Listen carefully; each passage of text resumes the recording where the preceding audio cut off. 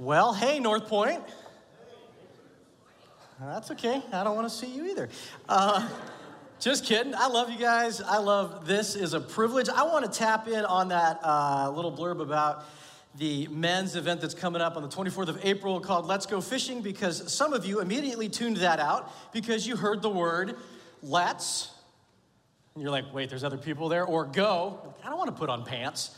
Or fishing, and you're like, yeah, I'm super out at this point. I just want to tell you that if you're not into fishing, that's okay, because that event was designed by at least 2/3 of those guys who are not into fishing. Trust me, there will be something there for you. If nothing else, humor me. Go on the website. You can click the QR codes on the cards that are in the back, or you can go in the announcements tab in your app and check that out. And at least read the blurb, all right? So before you reject an idea, and now some of you guys are super into fishing, and you're like, oh my gosh, we're going fishing. I don't want to set that up too high for you. There will be fish, but not what you expect. Fair enough? Oh, did I whet your appetite? Did I intrigue it enough? No. All right, good. We're batting 2 for 2. This is good. We'll see what happens in the next few minutes. We are in a series that we've been calling Jesus Is, taking a look at the last week-ish of Jesus' life ministry on earth and kind of what he reveals about himself in those days. So far, we've looked at some concepts like Jesus is power over death, Jesus is worthy, Jesus is king, Jesus is serious. And today, I want us to look at a Jesus is statement or element or image that is true, and yet, at least to me, and maybe you're not like me, and that's cool, but at least to me, it seems like a really odd piece of imagery. Like if I were inventing a religion out of scratch, I would not use this of the God that I created if I were creating it. But God uses this of himself. Jesus uses this image, and I just find it a little odd. That's what I want to dig out this morning, and we're not trying to keep you in waiting. It's this picture right here that Jesus is the Lamb of God. Now, if you grew up in church world, maybe that doesn't strike you as anything. You're like, oh, yeah, okay, cool. But if you're not really plugged into that world, lambs are not really the toughest, boldest, most victorious animals on the planet. I'm not a shepherd, I'm not a farmer, I don't really know much about lambs or sheep. So if you're a shepherder here and you want to correct me later and tell me that lambs are the most powerful animals known to man, they just take on lions and lions flee, then we can have that guy. I don't know, I don't think so. But in my brain, the way I think of lambs, I just don't think that they are this incredibly tough animal. They don't really make you want to rally to their cause. I know they're cute, and you pet them, and they make you, and then you shave them, and you make clothes or something. I don't know. But they just don't seem like this really incredibly powerful animal. Matter of fact, I read this story the other day in a magazine called Grit, Rural American Know-How, which should make you pause and go, why are you reading a magazine called, I don't know, that seems to capture the essence of lambs pretty well. This is the story. So it's about 3 a.m, and I, Ginny, turn over to snuggle against Joe when suddenly I hear it. Oh no, not again. There's a car horn blaring out on the road in front of our house. Not just a friendly tap, but an annoyed, get out of my way, blare. Not another in an endless string of escaped sheep stories. I shake Joe and say, hey, the sheep are out on the road again. He moans, rolls over, and mutters, just leave them there. I'm tired of chasing them. Maybe they'll go and be someone else's sheep for a while. But he sits up and begins pulling on his pants as I stumble into the bathroom for my clothes. For 2 weeks, we've been trying to figure out where the sheep are sneaking out, but every time we think we've solved the problem, those woolly Houdinis find another small hole.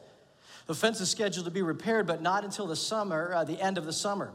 We grab our flashlights and jump in the truck. The road is actually a 1/4 of a mile away, and the sheep could be anywhere along its twisted path. Or they could be in the neighbor's flower garden, stomping all over his prized petunias. It's never easy keeping sheep. Joe drives, and I hang out the window, sweeping my flashlight along the berm. Then we spot them. 12 ewes and a bunch of lambs all prancing along, heads held high like runway models in the center of the road. They're headed for a field of 4-H sweet corn about 100 yards away. Joe eases around our Woolies girls gone wild with the truck. You don't want to make this herding maneuver too quickly or the flock will bolt. We're lucky this time. The sheep let him by, and I jump out while he pulls past them to look for a place to turn around. My flashlight beam is surreal in the mist, and the sheep are kind of spooky. I'm careful because I've learned that sheep can have an interesting reaction to light. One evening, some months ago, just after dark, I was driving my Buick up our gravel driveway.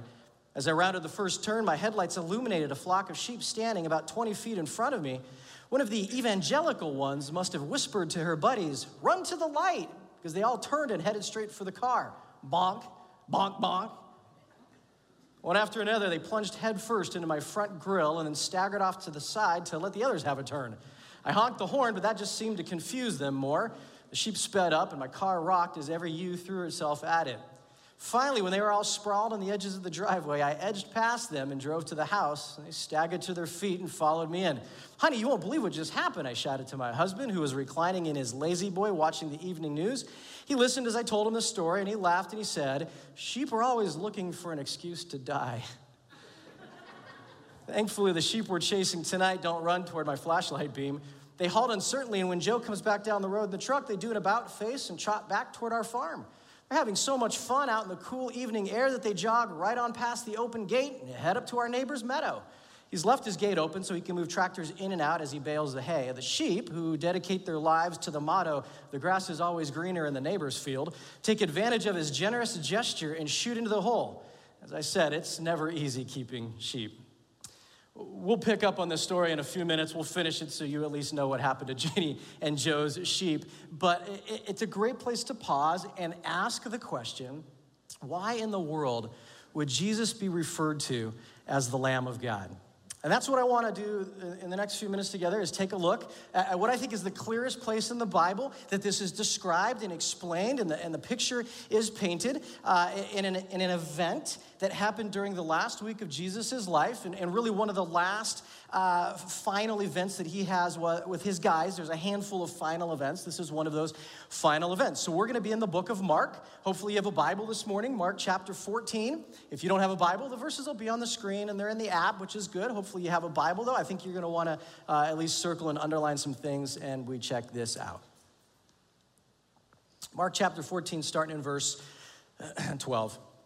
It says this. It says, "On the first day of the festival of unleavened bread, when it was customary to sacrifice the Passover lamb, Jesus' disciples asked him, 'Where do you want us to go and make preparations for you to eat the Passover?'"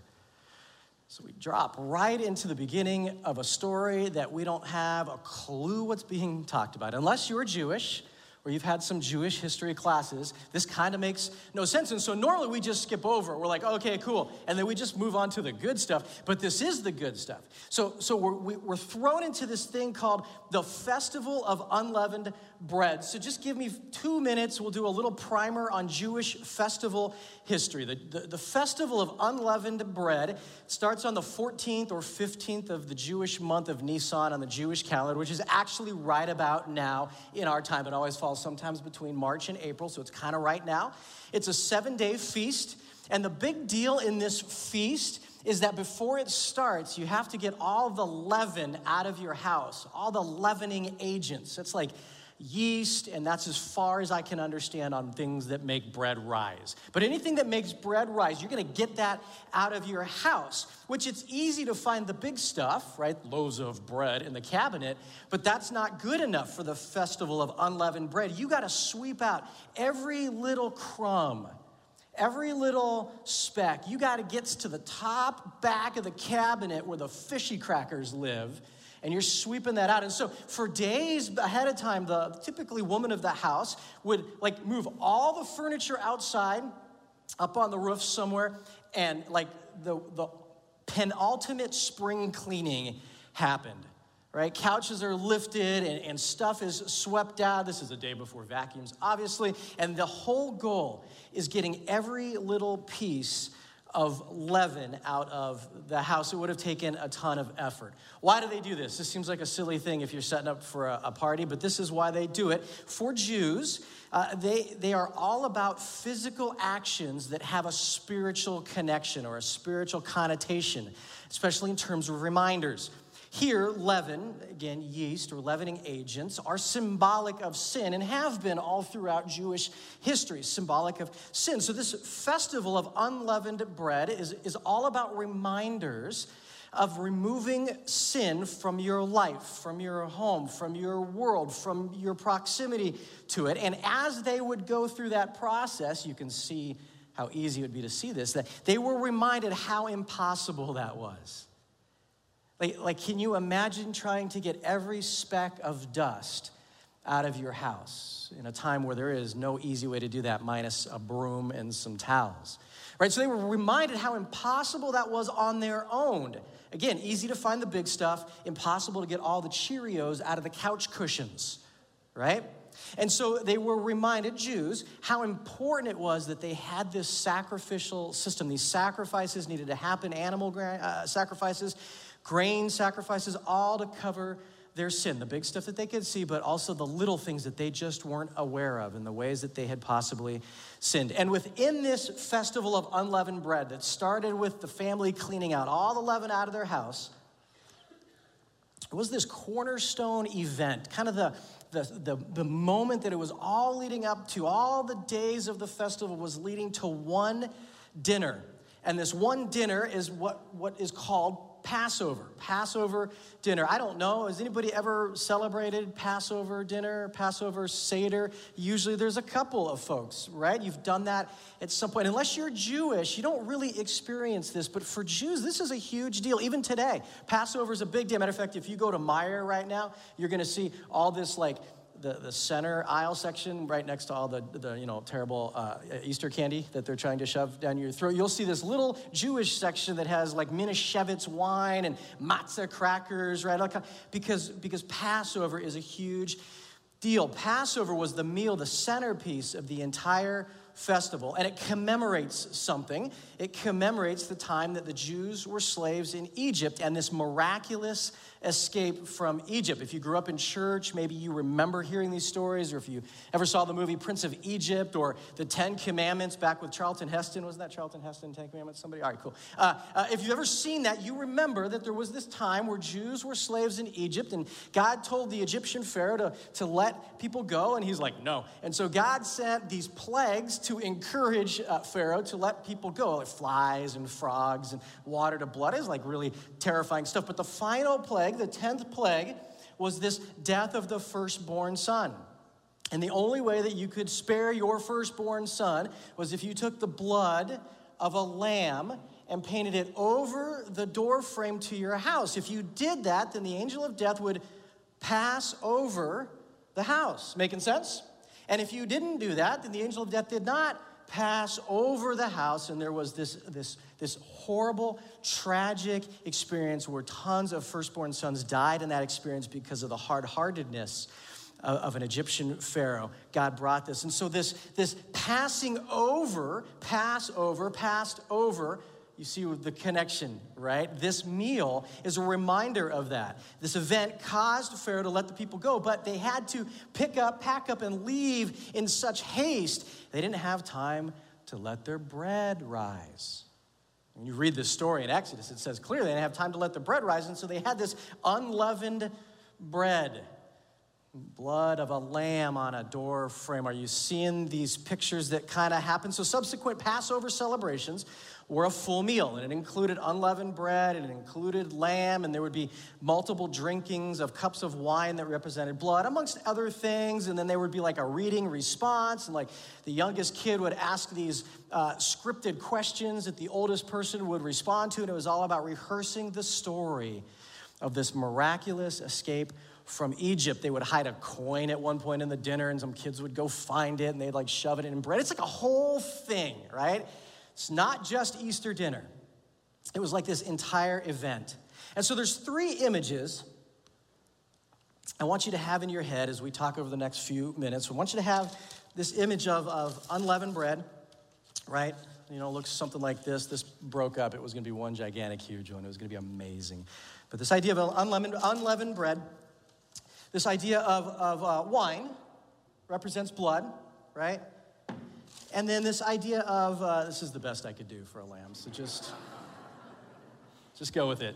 with me, okay? It was either that or a big bloody chunk of meat, and I thought, nobody wants to see that. So this idea of a lamb, right? Oh, she's really well behaved. She stood up. That's not staying, is it? All right. If it goes down, cool, I'm looking for you, buddy. I'm going to need some help. So these images I want to have in your head, and this is the meal that Jesus is going to eat with his guys like every other Jewish person at the time. We together on this little party? All right, drop down to verse 13. It says this. So Jesus sent two of his disciples, telling them, go into the city, and a man carrying a jar of water will meet you. Follow him.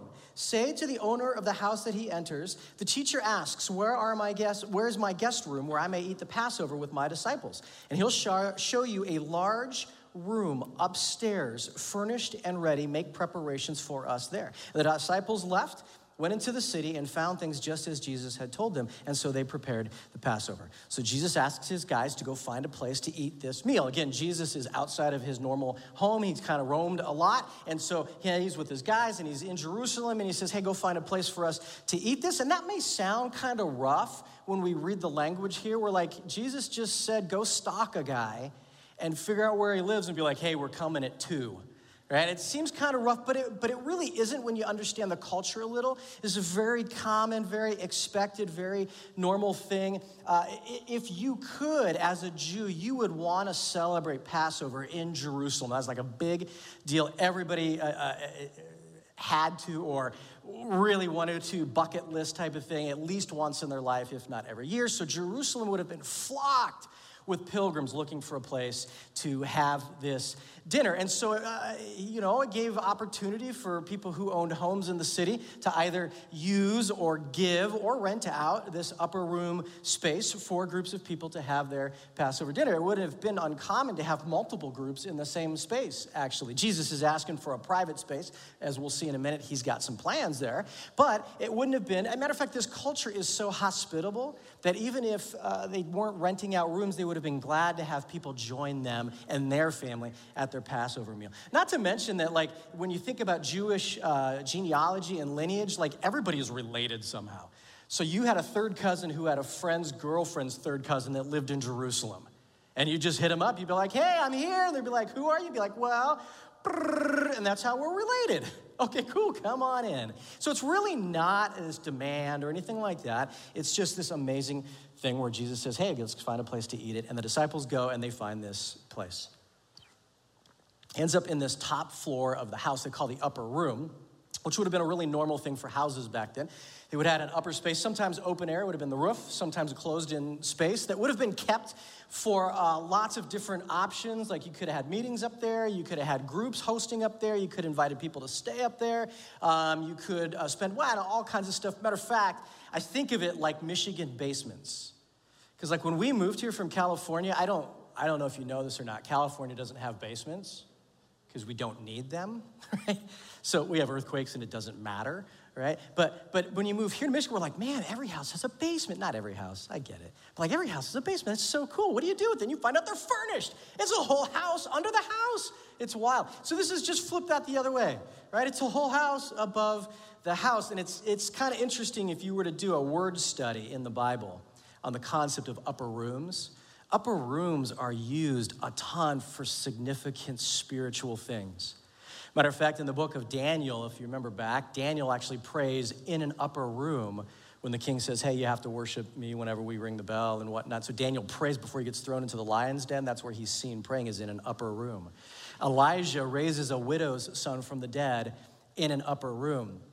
Peter raises Tabitha from the dead in an upper room. The disciples wait for Jesus' return. After he dies and he rises again and he leaves the planet, they wait for him in an upper room. And in Acts 1, Pentecost is born out of this upper room. So this upper room seems to have this really interesting, consistent spiritual significance. So all that to say, the guys do it. They go and they find a place, and that drops us down to verse 17. It says, when evening came, Jesus arrived with the 12.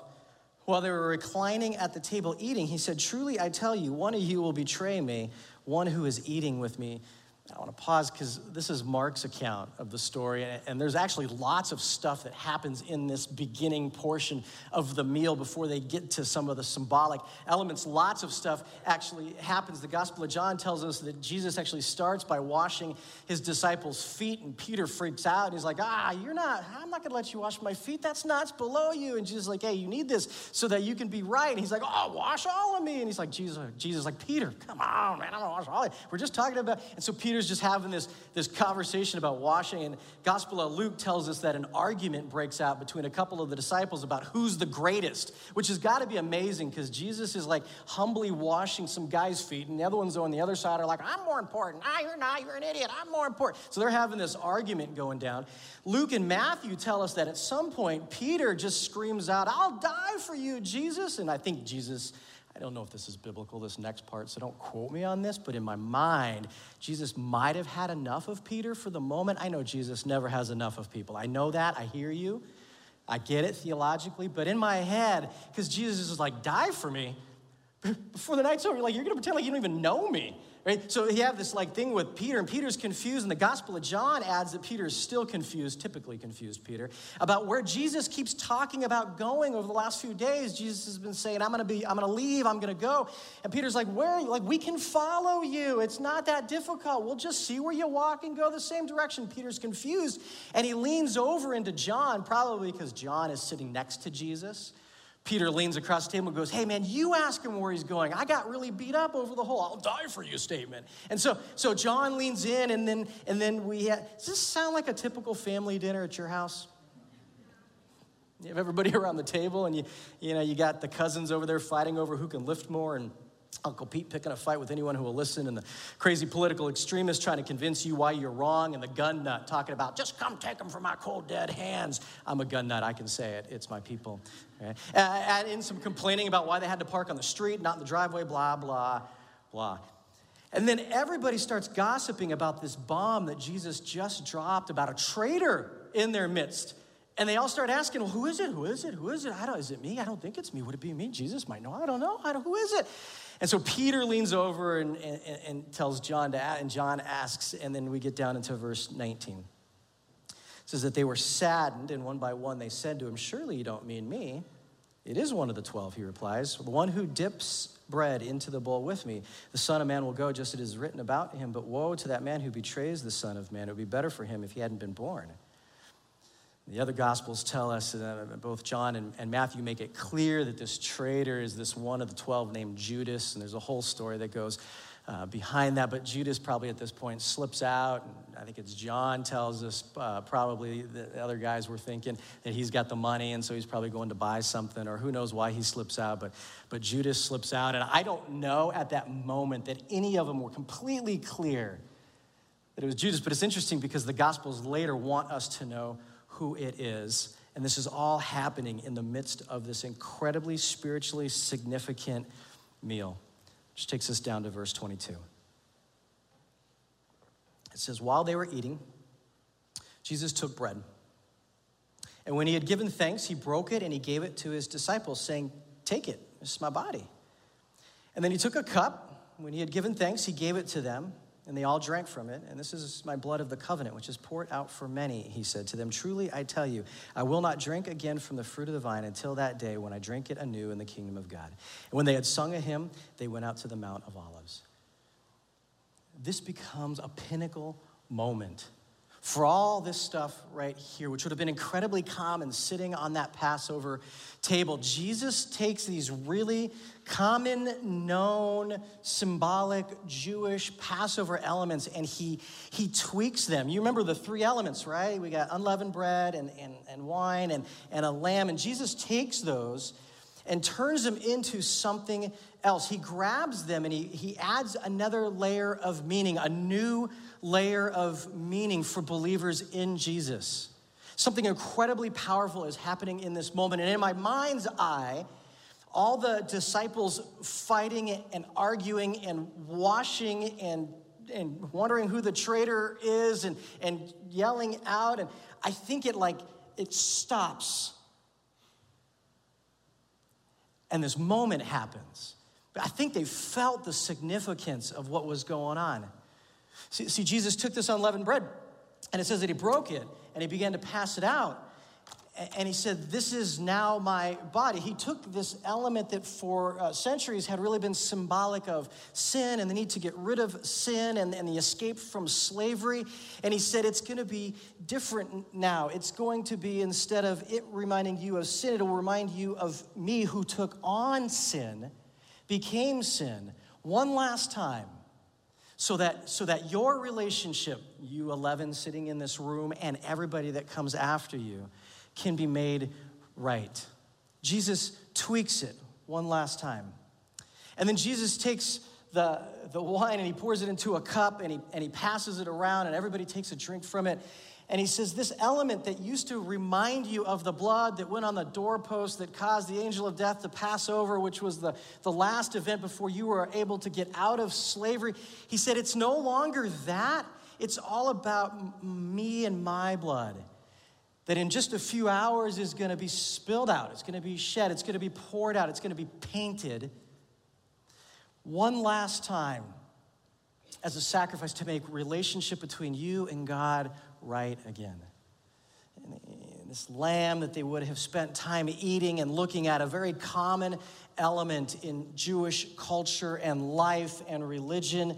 And Jesus looks at this lamb, and I think the picture is that he becomes that lamb.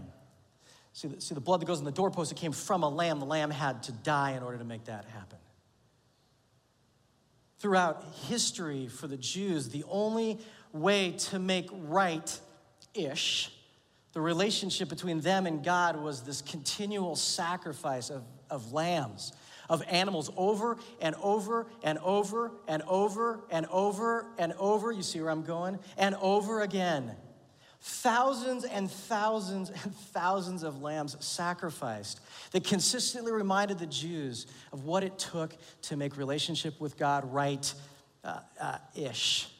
But there was always a piece missing because it had to be done over and over again because people kept sinning over and over again because this little cute fuzzy thing in its innocence died for that sin, or at least in the economy of the Jewish system, to point us to something else that would come in the future. A one-time, last event, once for all, not to make relationship with God and man right-ish, but to make relationship with God and man right. No-ish. And so this moment as they're eating this and Jesus is taking bread and taking wine and they're looking at this lamb and Jesus is saying that this is me. I'm no longer a missing piece. In an instant, in one dinner party, Jesus took that symbol on himself and became the last lamb sacrifice needed. The innocent God-man choosing to provide himself as the once-for-all sacrifice for his people. This unleavened bread becomes his body. It's not going to become his body in the next few minutes. We're going to celebrate this together. It doesn't turn magically somehow into flesh. It's a symbol, right? And this wine, it now represents his blood. He calls it a new covenant. The old covenant had to happen over and over again, but this new covenant, it's one time. Jesus dies one time to make our relationship with God right for believers in Jesus. This picture of Jesus as the Lamb of God, it's phenomenal. And this imagery is so powerful that the reason I think that the voices stopped at the dinner table and the guys picked their head up and paid more attention is because this picture of Jesus as Lamb of God, then because imagery that the Gospel of John, the Bible writer, he uses it to open his gospel. He calls Jesus the Lamb of God, and he uses it in the book of Revelation as he sort of closes the written words that we have in the Bible, calling Jesus the Lamb of God. It was such a powerful picture.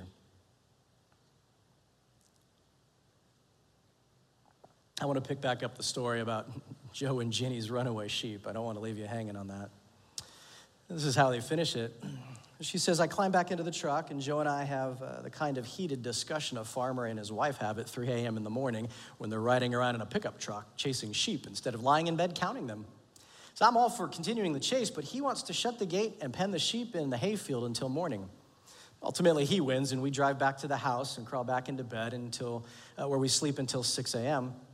That's when our neighbor calls to let us know that our sheep are in his field. We roll out of bed again, even less cheerful than we were the night before. This time, however, we deploy our secret weapon. We have 2 teenage sons who lift weights and run to stay in shape for basketball and baseball. This morning, we're going to help them become even better athletes. I throw the covers off one, Joe tickles the feet of the other, and we enthusiastically describe the benefits of the early morning sheep workout they are about to enjoy. We send them out the door as we crawl back into bed. We both agree it's never easy keeping sheep, but it's definitely easier if you have teenage boys. It's a funny lamb story, right? But see, Jesus, he's not called the Lamb of God because he wanders away from us, or because he headbutts us when we shine light on him, or that he constantly sneaks out of the gate, or he has to be hunted down by teenage boys. Jesus is the Lamb of God because he was the final sacrifice in a long line of sacrifices. The once-for-all sacrifice to once-for-all repair the relationship between people and God. Willingly, he goes to the cross on Friday. He raises from the dead on Sunday, all because he loves you and me so much that he deeply desires to have a relationship with us. Which begs the question, and the one that I'll leave you with, do you know him that way? Where are you in Jesus? See, it's our great hope as a church. It's my great hope as a pastor, but just as a guy who loves Jesus, that you're not just a church person. You know what I mean? You don't just come to church on Sundays. It's what you do. It's part of the... It's our hope that is not it for you, but that you have an authentic, life-changing relationship with the Lamb of God. Nobody can know that except for you. Like, you know what's in your heart. You know and God knows. I don't know. Your spouse doesn't know. The people at the end of the pew don't know. We don't know what's in your heart. But it's our great hope. There's so much more than just being a church person. We're going to actually engage in this meal right now. This only makes sense for us to do this. We call it communion. That's the word that's been coined over the years. But we're going to do it right now. The band is going to come out in a second. They're going to play 2 songs. There's plenty of time. You're in no hurry. You're in no rush. It's like 10 minutes. It's tons of time. And we want you to just lean into this time. Like, we're a little early. You're not getting your kids. There's no reason to book out. Like, we want you to spend just some time doing business with the Lamb of God. If you've not already grabbed the communion packets from the back when the band starts playing, feel free to pop up and do that. We want you to ask the question. I'm asking you to ask the question, do you know him? When you think of this picture of the Lamb of God, is he your lamb? Or is it just some intellectual assent of, I get that, okay. Or is he yours? Like, do you have that life-changing relationship with God? And when you're ready, you feel free to eat and drink out of that cup. If you came with a family or a group of people and you want to lean into each other and spend a couple minutes praying or talking, you feel free to do that. And then when you're ready, feel free to eat. If you came with people and you don't want to talk to them, or you haven't come with anybody and you're like, I don't, that's okay too. Like, we want you to ask that question, do a little business with God. And when you feel ready, you just pop that top and eat and drink. And then when you're done with that and you feel like it, you feel free to engage with the band. If that's singing, you feel free to sing. If that's just sitting and thinking and praying and asking, questions are really good. And I just encourage you to do that. Amen.